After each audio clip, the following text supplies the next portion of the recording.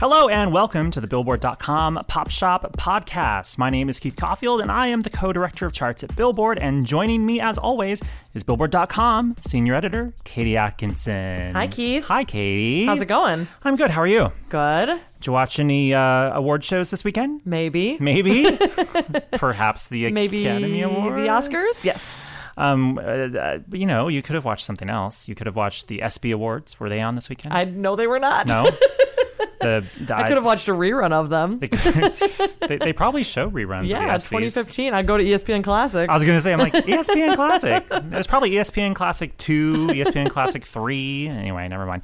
Well, we'll talk more about the Academy Awards in just a moment, because the Billboard Pop Shop podcast is your one-stop shop for all things pop on Billboard's weekly charts. In addition, you can always count on a lively discussion about the week's big pop news, fun chart stats and stories, and guest interviews with music stars and folks from the world of pop.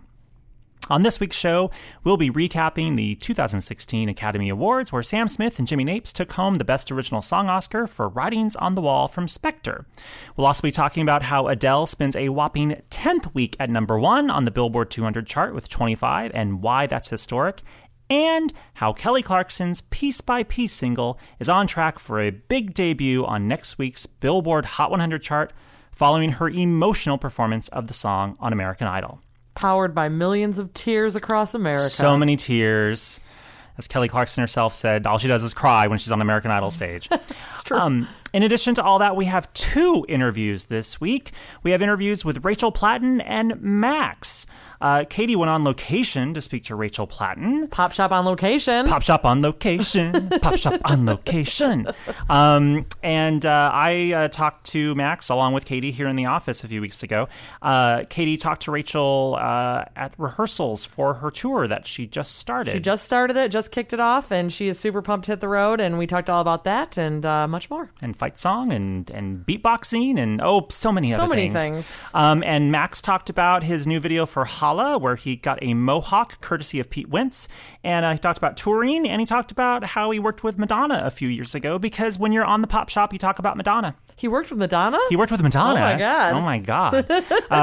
Stay tuned for those 2 interviews later on in the show. But first, some housekeeping notes. If you enjoy the podcast, subscribe to the show on iTunes so you won't miss an episode, and give us a rating or review while you're at it. If you have any questions for us, feel free to tweet us at Keith_Caulfield or at KT Atkinson. And if you want to explore more podcasts from Billboard, visit iTunes.com/Billboard Podcasts. Oscar, who will win? Well, now we know. What'd you think of the show, Katie? It was very entertaining, I thought. Chris Rock was just like the perfect host, especially for this year. Amid all the controversy, he kind of faced it head on, which they needed. And I thought he was funny in the process. Like, he wasn't, too serious about it, but gave it the attention it deserved. And I thought it was good. How about you? The Oscars are always so interesting. I mean, they're always an entertaining show, because I think I probably watch as many movies as the average person does. Mm-hmm. I probably see a new movie like every week or 2 weeks, in the movie theater. That's a pretty good rate, actually. Oh, really? I don't see movies that frequently. I guess I sort of step it up in the summertime when there's like a big blockbuster every week. But generally, I try to see a lot of movies. Even still, like, I hadn't seen the bulk of the contenders. Like, I never saw The Danish Girl or The Revenant. Like, the movies I saw were things that were like, Star Wars and the big blockbuster things that generally aren't nominated for Best Picture. Well, you did see Mad Max, which won everything. I mean, it didn't nearly everything. It won 6 Academy Awards, and that was the most wins of any film of the evening. But it did not win Best Picture. That was Spotlight. The Spotlight, which I did see. Spotlight is really good. Really? Yeah. Oh, yeah. Like. I mean, it's a journalism movie, so I had like a special affection for it. Yeah, but it's really great. Yeah. Well, aside from talking about what movies I haven't seen, let's talk about the performances in the show. 3 out of the 5 nominees for Best Original Song performed. Sam Smith performed Writings on the Wall from Spectre. Lady Gaga performed Till It Happens to You from the documentary about sexual assault on college campuses, The Hunting Ground, which was co-written by Gaga and Diane Warren. And it was the favorite. And it was the favorite to win this category. Going in. And we failed to mention the third performance of this category was Weeknd. The Weeknd earned it. I was actually tasked with writing the best and worst moments of the night for Billboard.com on Sunday. In terms of performances, or just I any like moments? to keep it music-esque focused so there were as possible. But, yeah, okay. I also talked about the Chris Rock monologue and that sort of thing as well. But one of my worst was that The Weeknd's performance was so short. Yeah, it did. It seemed like, because I was like, wait. He got like a verse, and it was a really cool performance. He had like an aerialist above him. Dancers. He had these women playing violin and dancing around him. Really cool, very much fit the vibe of like the 50 Shades of Grey, like kind of Eyes Wide Shut sort of thing going on. And then it was just over. It was so quick. It did seem a little short to me. Yeah. But I can't... Did they trim off the Sam Smith or Lady Gaga performances that we're aware of? I don't know if they trimmed the songs at all, but I do know that each of them got more than a verse of their song, and The Weeknd was literally a verse. Like, it was crazy how short it was. Well, in saying that, 2 out of the 5 nominees didn't even get a performance on the show. This is true. Because they've never said why. But also because they're not famous enough. Honestly. And one of the nominees actually boycotted the show after, it was announced that they weren't going to perform either. So yeah. I mean, that's always the problem every year. That said, Sam Smith and Jimmy Napes won for Writings on the Wall, which I found a bit surprising. Not altogether unexpected. What is the word I'm looking for? Did you see Spectre, by the way? I did. I actually haven't seen the movie, so I mean, I'm assuming it's in the credits, like in the all the credits. Bond theme songs are. It's an opening credit. I mean, you have as James Bond films go, you have the pre-movie action sequence where James Bond does something. And then it will usually slam into the opening credits and theme song, where there's a specially designed opening credits theme song that plays for the entire, song. Yeah. And then it goes back into the film. Mm-hmm. And, sometimes that can be used really effectively, as they've done with Skyfall. Oh my God, it's the Skyfall opening credits. Or, Die Another Day, where there's actually like action happening during the credits, sort of behind the credits, that are actually kind of giving you the story as it's happening. So, they're always, that's why we talk about Bond themes every year, because they're so great. And because they usually are very effective, and they also play the entire song at the top of the movie. Right. They don't save it for the end, or they don't bury it in the end credits. No, that's the first thing you hear. Yeah. So that won, and I think a lot of people were expecting that Lady Gaga was going to win, because it could have been viewed in a way as sort of a coronation of the past year of Lady Gaga-ness, of being so spectacular. I'm not an Oscar voter, but I feel like maybe it came down to not enough people seeing the movie. Yeah. And as we've discussed, I don't think anybody saw this movie. I know, and as we discussed in the show, part of this category is how the song works in the film, and maybe people didn't feel comfortable voting for it if they hadn't seen the movie. Yeah, it was. Katie and I were talking earlier. I was reading the Hollywood Reporter published some sort of anonymous voter, brutally honest Oscar ballots. Yeah, like 4 anonymous Oscar ballots, and basically it was them interviewing Oscar voters and asking them about all the categories they voted on, and 3 out of the 4 they were like, I'm going to abstain from the song category because I haven't seen most of these movies, and I don't feel appropriate voting in this category. Yeah. Now, who knows if they actually truly did ultimately vote for real? But in terms of what they told the Hollywood Reporter, they were like, I don't know. Now, that's kind of refreshing that they would say, look, I haven't seen these films, so it would be weird for me to vote for this. Yeah. Because the whole point of this category is to honor a song that is the best written song for a film. And by that, you're supposed to vote for something that was best, the song that was best employed in a film. You don't just vote for something because it's a great pop tune. Mm-hmm. You vote for it because not only is it a great pop tune, but it also helped move the story along, was an important pivotal moment in the movie, was a plot point. That's why musicals tend to do really well in these categories. All those Disney musicals animated musicals from the 90s. Those did great because storylines revolve around songs. And everyone saw them. That too. And that's not to say that documentaries can't have a song that wins. Melissa Etheridge won for It's Time to Wake Up from An Inconvenient Truth. That was an in-credit song. Yeah. Inconvenient Truth was basically a PowerPoint presentation by Al Gore. Yeah. A very effective PowerPoint presentation. And yes, the in-credit song that Melissa Etheridge did, it was over, it played over interesting stuff that was still happening on screen. So it was in credits, but it also presented you a lot of compelling facts about global warming. Right. Still, though, it's a documentary. So, I don't know. I mean, I think Sam Smith won because voters, as Katie said, probably saw this movie. And that was the only one they saw. Yeah. And that was probably it. And maybe also because, maybe they just don't like Lady Gaga, or maybe they just like Sam Smith more. I think it probably had to do with the James Bond name recognition factor certainly helps. Sorry, Diane Warren. It was her 8th nomination. It didn't happen this time. But it doesn't mean that it won't eventually happen. That's very true. You look like a movie. You sound like a song. Adele's 25 rules the Billboard 200 albums chart for a 10th non-consecutive week, as it earned another 100,000 equivalent album units in the week ending February 25th, according to Nielsen Music. Now, it is the 10th week at number 1 for this album.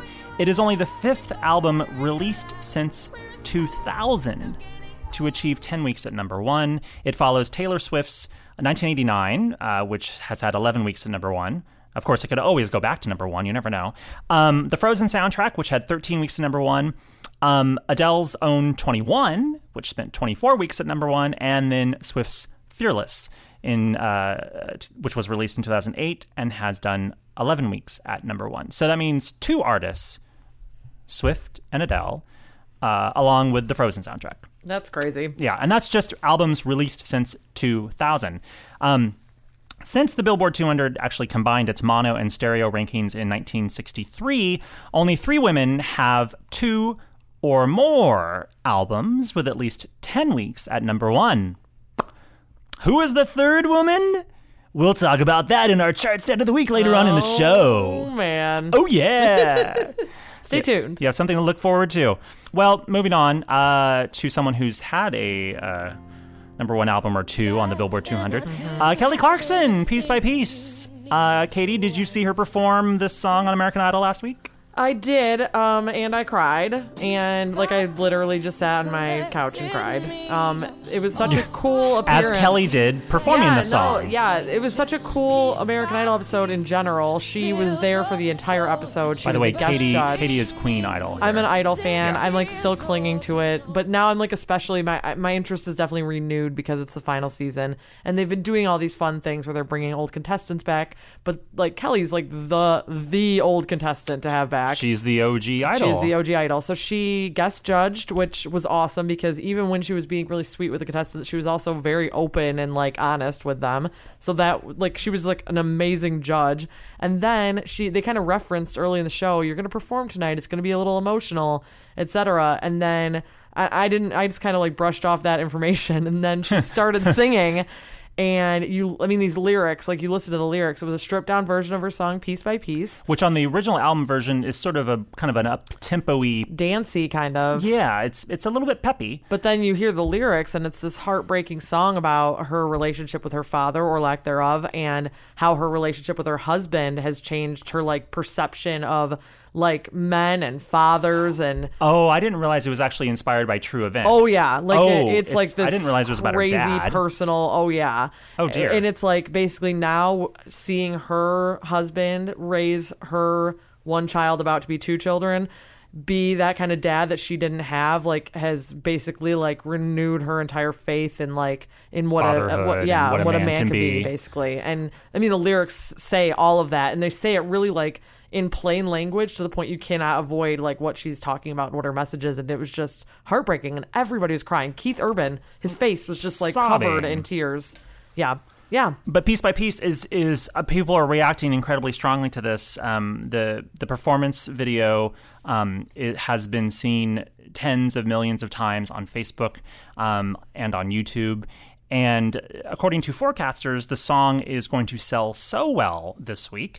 It could actually push the song straight into the top 20 on the Billboard Hot 100 next week. Other songs that might hit the chart next week on the Billboard Hot 100, a song that I know Katie likes a whole lot. Oh, my new jam, Work From Home. Yes. Fifth Harmony's new single came out last Friday. Man, that video came out and I had to watch it like back to back to back because it just like was hilarious. That video is amazing. The video is basically Fifth Harmony and a lot of hairography at on like a construction site. On a construction site with a bunch of sort of like hot construction worker dudes. Yeah. And them doing a lot of dancing. Oh yeah, way more dancing I feel like than they've ever done, and I don't know, it's just really fun. The song's fun and the video's fun, and it is a good fit. If you enjoy the Fifth Harmony, make sure to listen to our recent interview with Camila Cabello the other week. Anyway, we're going to move on now to our interview with Max. Or Max Schneider, but he just goes by Max. The 23-year-old chatted about shaving off his hair into a mohawk, thanks to Pete Wentz, for his new video, Holla. Holla. He also discussed touring with R5 and Fall Out Boy, separately, by the way, acting on Broadway and becoming pals with Ariana Grande, thanks to his role in the movie, in the Broadway musical 13. He was an understudy for 13, and Ariana Grande was one of the stars of the musical. And how he got to work with Madonna for a Dolce & Gabbana ad campaign. It is a very good story. Yeah, stick around. So stick around, and here's our interview with Max.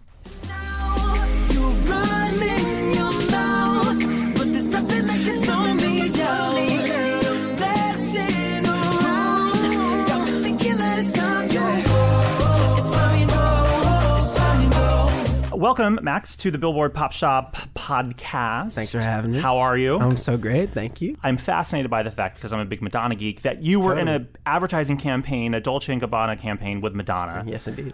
Which is nuts. It was crazy. I mean, I'm sure it was like a very brief, fleeting encounter with Madonna where you hang out with her for like an hour and take some photos. Funny enough, it was not like that. Oh. And I was very surprised. You're like, no, I talked to her last week. I went to the show. I mean, I haven't talked to her since, but I spent the day with her. I spent like 12 hours with her. How old were you? I was 17. Okay. And it's a long story, but I'll keep it short in that, you know, I had never done any modeling stuff. I was always a little too short for it. And I had gone in for something where these people were like, hey, we might send you out on some castings. Like, I was like, all right, cool. So I'm walking home from school and they're like, hey, go to this casting right now. I was like right now? Okay. So I go downtown. They take 3 pictures of me. I'm used to, you know, auditioning as an actor or whatever else. Like, you know, you sit and you wait. Right. 3 pictures, I'm done. I'm like, all right, well, I'm not going to get that. That clearly didn't work. That's not going to happen. So I go get a haircut, like, right after. Thinking, like, whatever. So then 3 days later, I'm in school again, and they call me and they go, hey, so you kind of got this thing that we sent you for, the Madonna thing. And I'm like, I don't know the legitimacy of these guys. I'm like, yeah, sure, I got this Madonna thing. They're like, so here's the deal, though. You're going to show up tomorrow, and they're actually choosing between you and one other boy. So she's chosen you, which is a great sign, and the casting director's chosen another boy. So they're going to just look at you on set, and one of you is going to get cut right away. And I was like, well, that's crazy. Cool. Right. So I show up the next day, Men in Black style. Like, this place, the security was crazy. Like, I couldn't believe that they had the whole block perimetered around this old church in Harlem. I walk in, nobody speaks English. It's Italian or Japanese. They bring me upstairs, they sit me down, they're doing my hair, all this stuff, and I'm just wondering when this thing's going to happen. When are they going to choose between us? I'm looking at all these busky Italian men. Is this the guy? Like, I don't know who I'm compared to. So finally, after like an hour and a half of this British guy comes in, and he's the stylist, and he starts styling me, and he's like, why are you not clothed yet? Like, has anybody talked to you? I was like, no, nobody. They've just been throwing me places.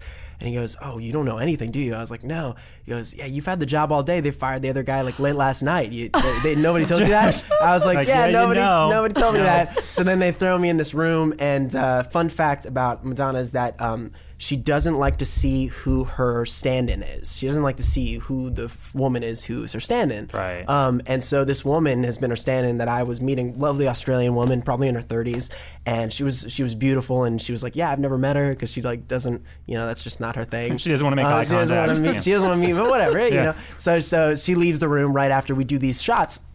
And she's supposed to be my mother in this campaign. She's teaching me how to dance, and I'm disgusted by it. I don't want my mom to teach me how to dance. Right. So then Madonna walks in the room. I think there's going to be these lights of beams that comes out, and she just has her coconut water with a straw. She walks in, she gives it to her assistant. She walks up to me. She's like, "Hi, what's your name?" I was like, "Max." She's like, "Nice to meet you, Max." Like, of course, I'm Madonna. Like, I don't need to say I'm Madonna. So that would have been cool, though. That would have been so I'm Madonna. I'm Madonna. So she starts doing this. So we start dancing. And she looks at me and she's like, "What are you doing?" Because I'm making this face like we rehearsed. I was like, "I don't know. What do you want me to be doing?" Like, she grabs the small of my back, lifts me up, and she's like, "I'll teach you how to dance." Oh, and I was like, "Oh my God, this is ridiculous." So then for the rest of the day, I was only supposed to be in that one shot, which is, like you said, I thought it would be that. And she was like, "Oh, come on."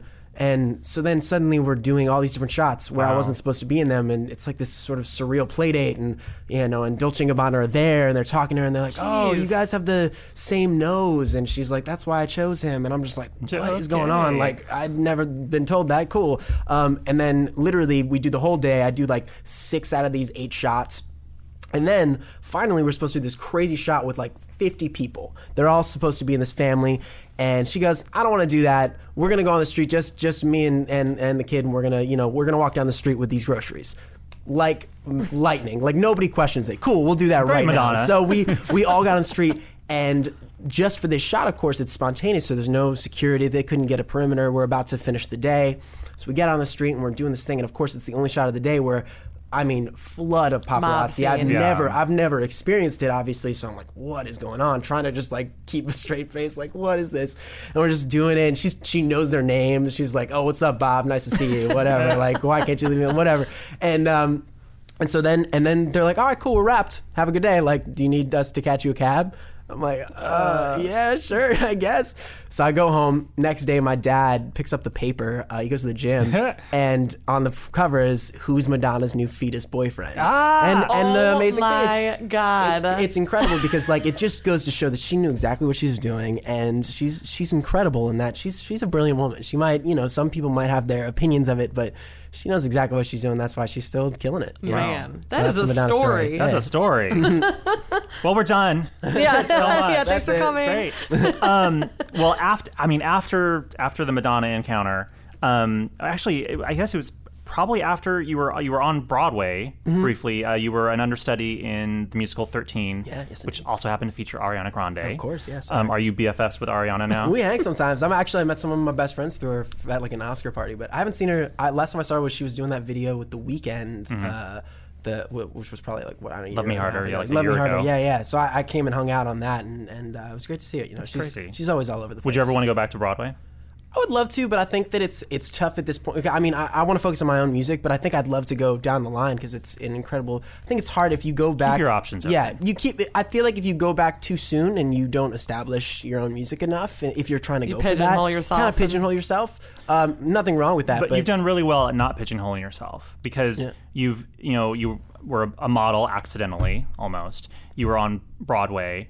Were you actually on? Did you actually get on stage? I did. I went on. So the show was called 13, and I went on 13 times. Oh, that's crazy! Wow, which was super weird. That works out. And my first show, this kid lost his voice mid-show, and I had that's to go so on. sad. You went in mid-show. Mid-show, I went on. That's crazy. And he was this black dude, so everyone was like, he's the only black dude in the show. And I go on, and at the very end, they're like, "Hey, by the way, like this part, Malcolm was played by got switched in the middle of the show." You may have noticed his skin tone got a little bit lighter halfway through the show. He's a different That's crazy. So that was how that happened. Last year, you toured with Fall Out Boy and Wiz Khalifa. You toured on your own for your own solo tour, and now you're going on tour with R5.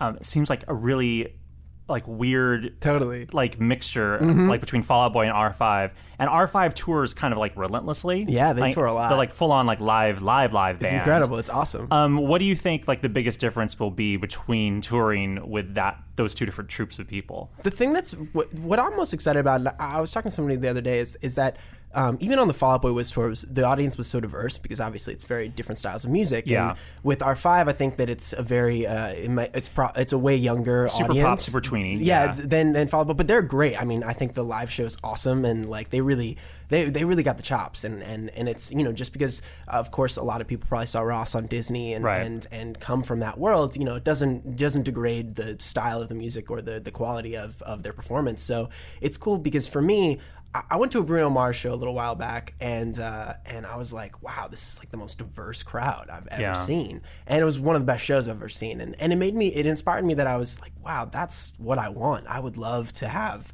the 55-year-old white guy and then the 16-year-old black girl at the same show loving the same music, because if you can get to that point where it's that diverse, then I think that's incredible. That's kind of the dream. That's the dream. And so for me with touring, especially in the same way, I like I've been on Nickelodeon stuff, and I think a lot of people will sometimes listen to my music and maybe not take it seriously because of that, which sucks, but whatever. I don't really care about that because it's the I'll let the music stand on its own. If you're into it, cool, and if you're not, that's fine too. But for touring wise, in the same way, it's like if I'm in front of a crowd, it doesn't matter who. We've opened for Fall Out Boy, we've opened for OAR, which is a very different crowd from R5, and I think in the end, if you can figure out the human connection in whatever audience, that's one of my favorite things in the world, and that's what's exciting. To hopefully the tours after R5, which we've been figuring out now, are completely different audiences from their audience. Yeah. And you have a new video coming out for Holla. Yes, indeed. Which should be out by the time you're hearing this. Yes. What can we expect from the video? Well, I guess the reveal has happened, and I was growing my hair out for a few months because I really wanted the difference to show that. So in the video, Pete from Fall Out Boy, Pete Wentz, he shaves my head into a mohawk. Oh. And the whole video is sort of inspired by sort of Fight Club meets 8 Mile. And in that way of like, in the same way of what we're talking about, which has always been sort of my life, I've opened for a lot of bands and a lot of artists, and in that same way, you try to you win them over. It doesn't matter what you look like or where you came from. It's like, in that moment, am I entertaining you, and have I gotten you into the song, which is always the most exciting thing. If I perform for somebody and they've never heard of me before, and after the show they're like, dang, I'm gonna check out the music now, like I was excited about that performance, that's one of the most rewarding things in the world. And so in this video, it's sort of inspired by that it's a very different crowd. It's a very like harsh looking bunch, and here I am, and they're shaving my head, whatever else. It's sort of this initiation into this world. And I get like punched in the face by this big dude, and but in that same way, it's like less of fascinatingly, it's sort of inspired by, I have this side project with an amazing guy named Tim Armstrong from the band Rancid. I read about that. And I'm like, okay, that's crazy too. And sort of in that same way, I never really was in that scene. I never really went to any of those shows.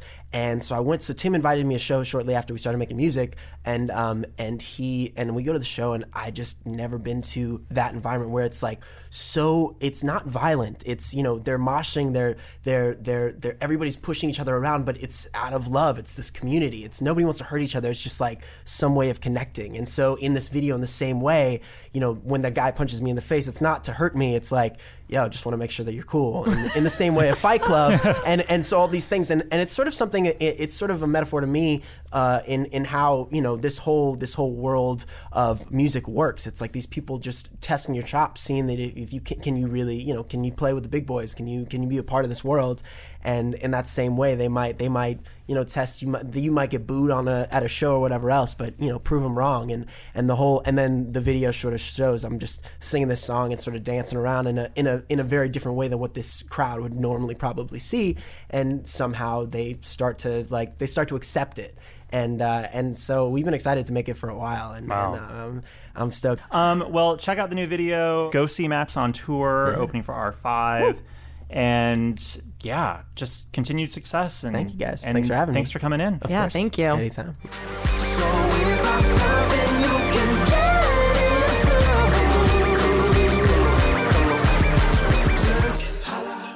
Thanks again to Max for stopping by the office to talk to Katie and I. Make sure you check out his new album, Hell's Kitchen Angel, coming out on April 8th. Yeah. Woohoo. And now it's time for our interview with Rachel Platten.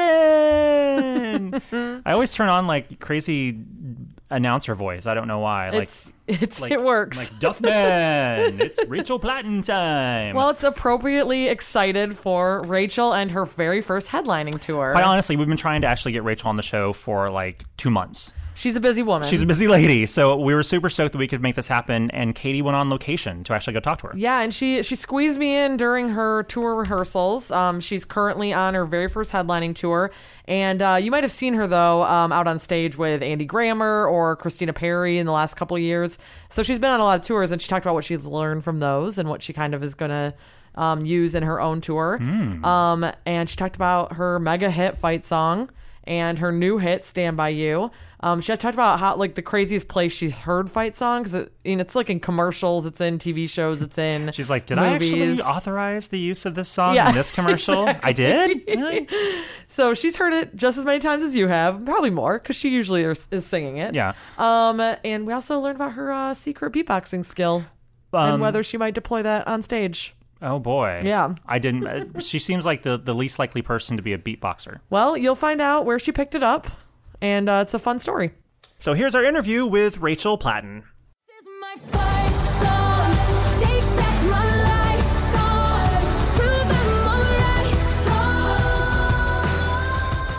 Hi, Rachel, and welcome to the Billboard Pop Shop podcast. Hey. How are you? Fantastic, thank you. Good. And right now, while we're recording this interview, you're just days away from starting your very first headlining tour. That's right, yeah. Congratulations. Thank you so much. Are you ready to hit the road? Very, very excited to hit the road. Yeah. And we're in the middle of tour rehearsals for you right now, yes? Smack in the middle. Okay. Yep. We are constructing the set now and like kind of just perfecting things and making sure that all the transitions are perfect and like placing the songs in the right order for the night. Yeah. Very cool. And, obviously we don't want to give anything away, but what kind of hints can you offer fans about what they can expect on the tour? Well, we're going to get to play songs off of the album and probably get to do the entire album, which is amazing. That's I've been awesome. opening for years to get to like have over an hour to construct a set and play to fans and have the night kind of be our own is really an amazing thing that we're excited for. We have some surprise guests. Awesome. And we have a couple covers planned. And yeah, we have a lot of like little surprises. Very, very cool. And it's your first headlining tour, but you've been on stage for years. And what have you learned from your previous tour mates that maybe you want to bring with you on the road? I'm watching Christina Perri this summer. I love how she was the boss in charge of her band, but also, made sure to take downtime and like appreciate the moments off. Yeah. Although when it came time to work, like she wasn't afraid to kind of own it and be in charge. And I think as a woman, sometimes we like back down to other people's opinions, and it's hard to be like, oh, I'm the boss, I run this ship. and I loved watching her do that. I loved how she created the energy for her band and her team, and it seemed to like translate on stage too. When you create a positive, like beautiful place for your bus and for your crew and for your team, and treat everyone with respect and make sure everyone is feels well taken care of, but also is ready to work hard. I think that translates to the energy of the live show being kick-ass. That's awesome. Good mentor in Christina. That's awesome. She's an amazing woman. Yeah. Very cool. And this past year has been such a huge one for you.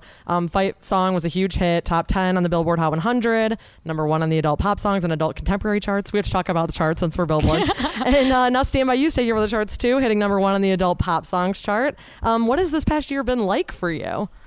It's been really an insane change. A lot of people have heard the story, but I'm not sure if you guys Tell have. me. So a year ago, I was in a van. I was like playing to 20 or 30 people at a time, and I wrote this song about not giving up on my dream and about remembering to believe in myself no matter what. And that song fought its way to the charts and into like people's radio stations, and it was just an amazing thing that I didn't see coming. Yeah. I kind of, even though I wrote those words about not giving up, I kind of had a little bit, and it seemed like a lot of the stuff that I was hoping to happen was probably impossible, but the song made it possible. Yeah, the song made it possible. It was a really amazing thing. That's awesome. And it's cool that like a song that's so personal to you ended up being so universal. People applied to any number of things in their lives. Like what kind of stories have you heard from fans about that song? Oh my gosh, I literally get like 50 to 100 a day from people about what the song has done for them. It's so beautiful. And now with Stand By You as well, they're like sharing these incredible moments. I think one of the ones that still sticks with me was probably the earliest one was with a woman named Christine Luckenbaugh. She was the first person to kind of come forward when the song was first released, before it was on the radio, to say that the song had been helping her. And she sent out a message to all of her friends and family saying that her tumors that had been in remission for 15 years had returned, and she had several months to live, but she didn't want them to be sad for her because she was feeling strong because of that song. So we heard that message and decided we wanted to do something more, and we went to Virginia and we gathered all of her friends and family and had them learn Fight Song, and we surprised her with it. It was probably so cool. It was one of like the most amazing things I've gotten to be a part of. Yeah, that's very cool. And then also Susan G. Komen adopted the song as well. As the Rise Above Cancer theme song. And also it's been in like TV shows and commercials. It's been a million places. What's the best place or the craziest place that you've heard the song since it's been everywhere? Oh my gosh, what's the craziest place I've heard the song? Craziest? You need a lifeline? I think maybe it's really strange always when I'm like in the bathroom brushing my teeth and all of a sudden it's on TV, right? Because it's in that car commercial, and so it's not like the radio's on, like the TV's on, and all of a sudden I hear my song and I'm like, what? You're like, I can't even go to the bathroom. Yeah, that throws me off a little bit. That's awesome. And you released your Wildfire album in January, which you co-wrote every single song on the album. What was the writing like for that album? What were the sessions like? The album took about 3.5 years to write. I had about 200 songs, from which I picked those 12, 13. And it was this really intense, hard part of my life where I was shooting in the dark and trying to find what I wanted to say to the world and who I was through the songs. And I did a lot of like examining myself and what I believed. And Fight Song tells that story, but all of them really do. You know, they're all showing a different side of me. They're very personal. And speaking of your songwriting, congratulations on your iHeartRadio Awards nomination for Best Lyrics. Oh, thanks. I love that one. I feel like that has to be a huge compliment as a songwriter. That means a lot to me. Lyrics are incredibly important to me. I labor over them, and especially those Fight Song lyrics. If I could show you how many versions didn't make it, my journal is filled with words. Like the Fight Song video kind of tells the story. It was actually me in my bed throwing paper around, like frustrated, and it took 1.5 years to write with like 10 different verses. Yeah, but so the fact that the lyrics are what's being appreciated is really beautiful. That's awesome. And do you think that you'll do some songwriting when you're out on the road? I hope so. I'm going to bring my little mobile studio set up. Okay. And we have a lot of downtime like in the mornings before. Actually, I say that now and I have no idea if that's true. I hope you'll have some downtime. Yeah, but I'm writing all the time. You know, even if it's just singing a melody into my iPhone, it's hard for me not to be creating all the time. Right. It's how I kind of process what I'm going through. My songs are like journal entries a lot of the time. So you don't like put an album out and say, okay, done songwriting for now. It's like constant? A little bit. Okay. After in November, I took a break for a couple months. I was like, okay, I'm done. That was 4 years. I'm done. But now the songs have kind of been sneaking back into my head and forcing me to listen. Awesome. And I saw a fun video on your Twitter timeline when I was poking around, and it was you beatboxing, and I'm wondering if anyone will hear that on tour at all. Oh, hey. Maybe. I don't know. Would you like to? Maybe. And you also said that you were in an a cappella group in college. I was wondering if that's where that originated. Well, actually, I was obsessed with The Miseducation of Lauryn Hill, that album, and track 11 starts with a beatbox. It's like the cover of Killing Me Softly, I think. Okay. And I would listen to that track over and over until I could learn how they were beatboxing, because a lot of the guys in my high school used to freestyle, and I wanted to hang out with them at the parties, and I didn't want to hang out with the girls, so I learned to do the beatboxing so while they freestyle. Yeah, because I didn't want to freestyle. So I love it. I learned to beatbox, and then I got to hang out. Although you have great lyrics, so you totally could have done the freestyling too. Oh my god! Oh gosh! If I never do that.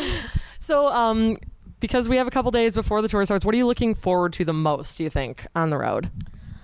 There's been a lot of intense work that's gone into preparing for the tour. Right. And I think I'm most excited to just be in one place, in the same bed, for more than 30 days.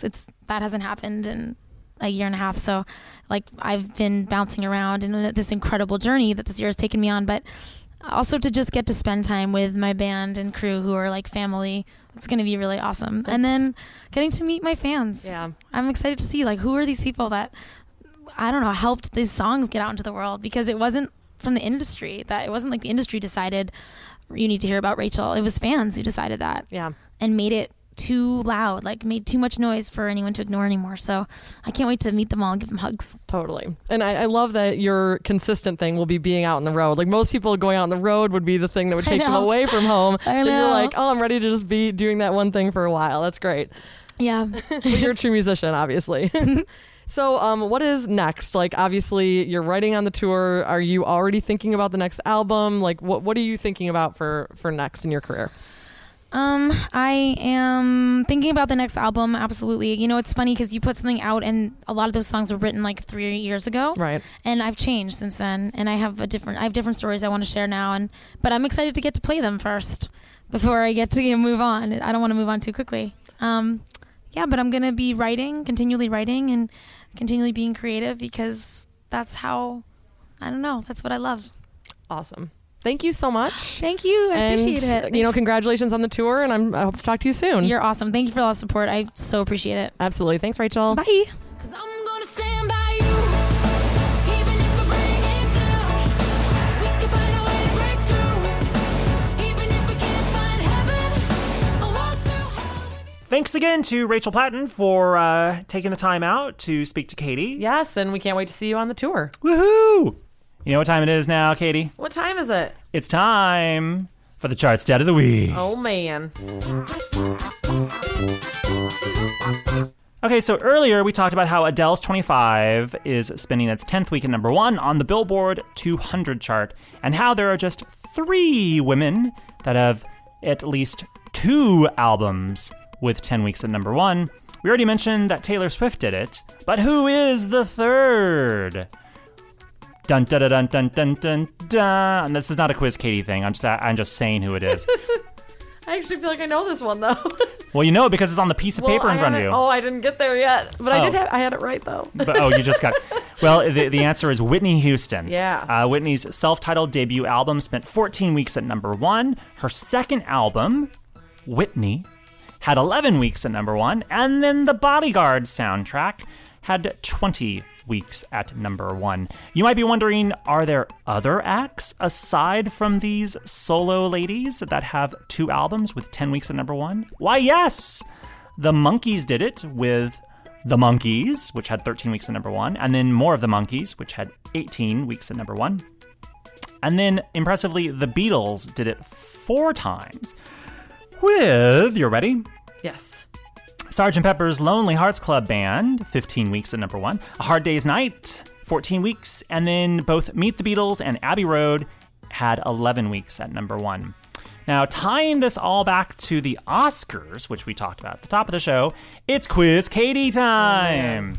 And by the way, on our script in front of us, on our notes, there are no answers. She does not know.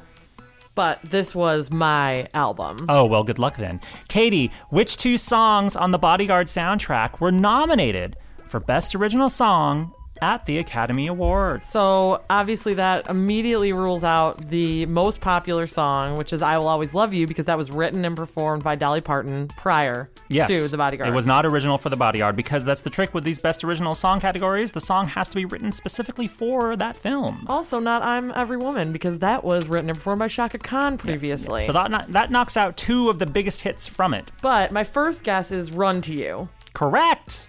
My second guess is Queen of the Night. Nope. Damn. I thought I was going to get it right away. Now, that would have been good because Whitney actually co-wrote Queen of the Night. And that could have given her... So she wasn't actually nominated for a song she co-wrote.